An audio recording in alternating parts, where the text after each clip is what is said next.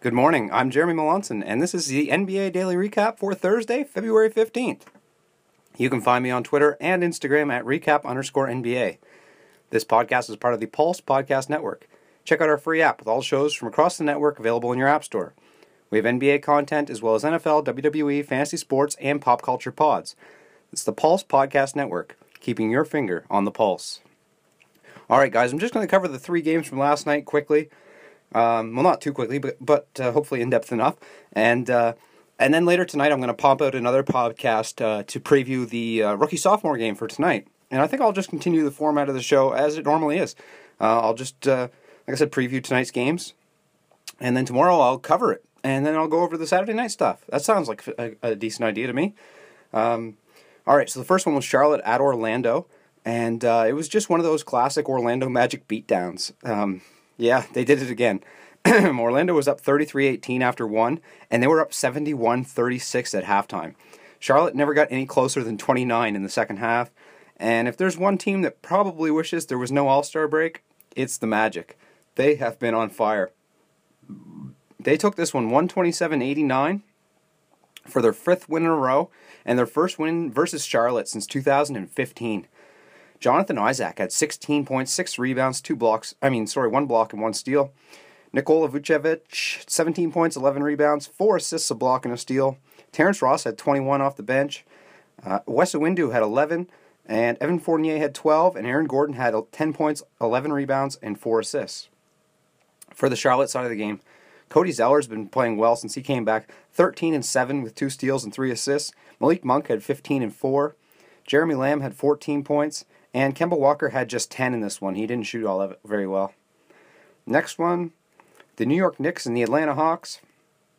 Just a good old-fashioned New York beatdown. Said no one ever. Atlanta came into this one favored by 7.5 points, but they actually never held a lead in the entire game.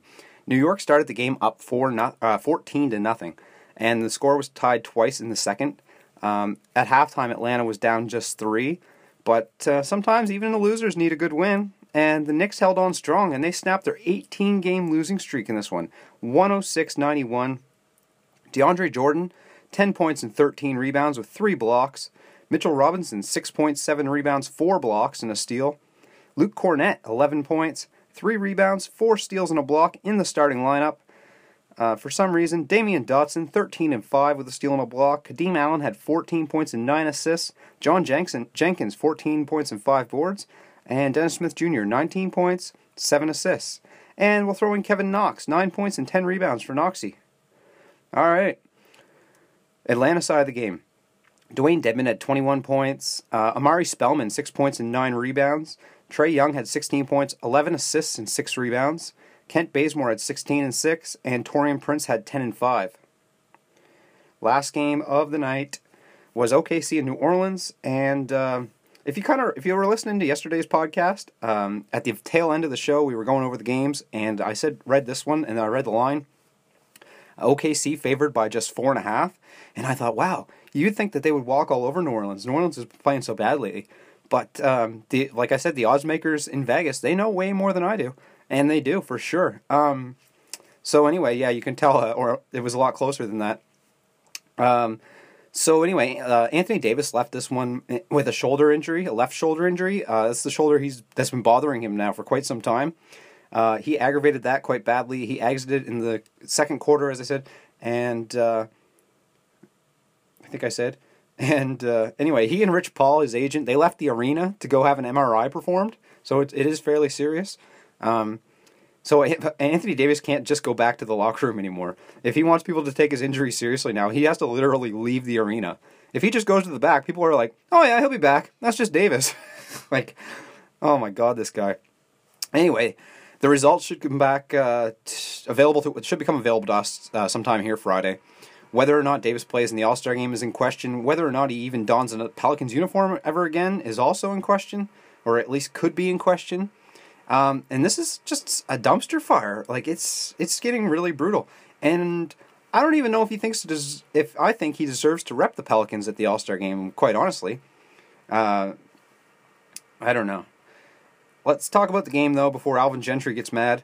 The Pelicans led for most of this one, and they were up 17 in the third.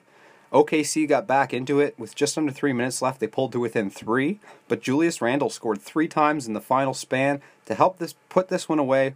New Orleans took the victory 131-122. And the Alvin Gentry reference, after the game, he was asked repeatedly by reporters about Anthony Davis. He said, I want to talk about the game and the guys who helped win the game. And they kept asking questions about Davis, and he got mad and stormed off.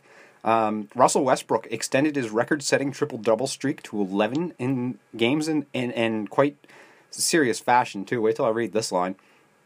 But also, Westbrook became the all-time leading scorer for the Thunder/Supersonics franchise, passing Gary Payton for first all-time.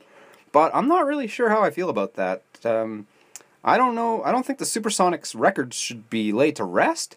But at the same time, like, should a guy who's never worn a Sonics uniform be their all-time leading scorer? Yeah, I'm not really sure how I feel about that one. All right, Westbrook finished this one with 44 points, 14 rebounds, 11 assists, 2 blocks, and a steal. Nerlens Noel, 22 points and 13 rebounds off the bench. Paul George had 28 points, 7 rebounds, 6 assists with a steal and a block. And Ray Felton had 9 points and 5 assists.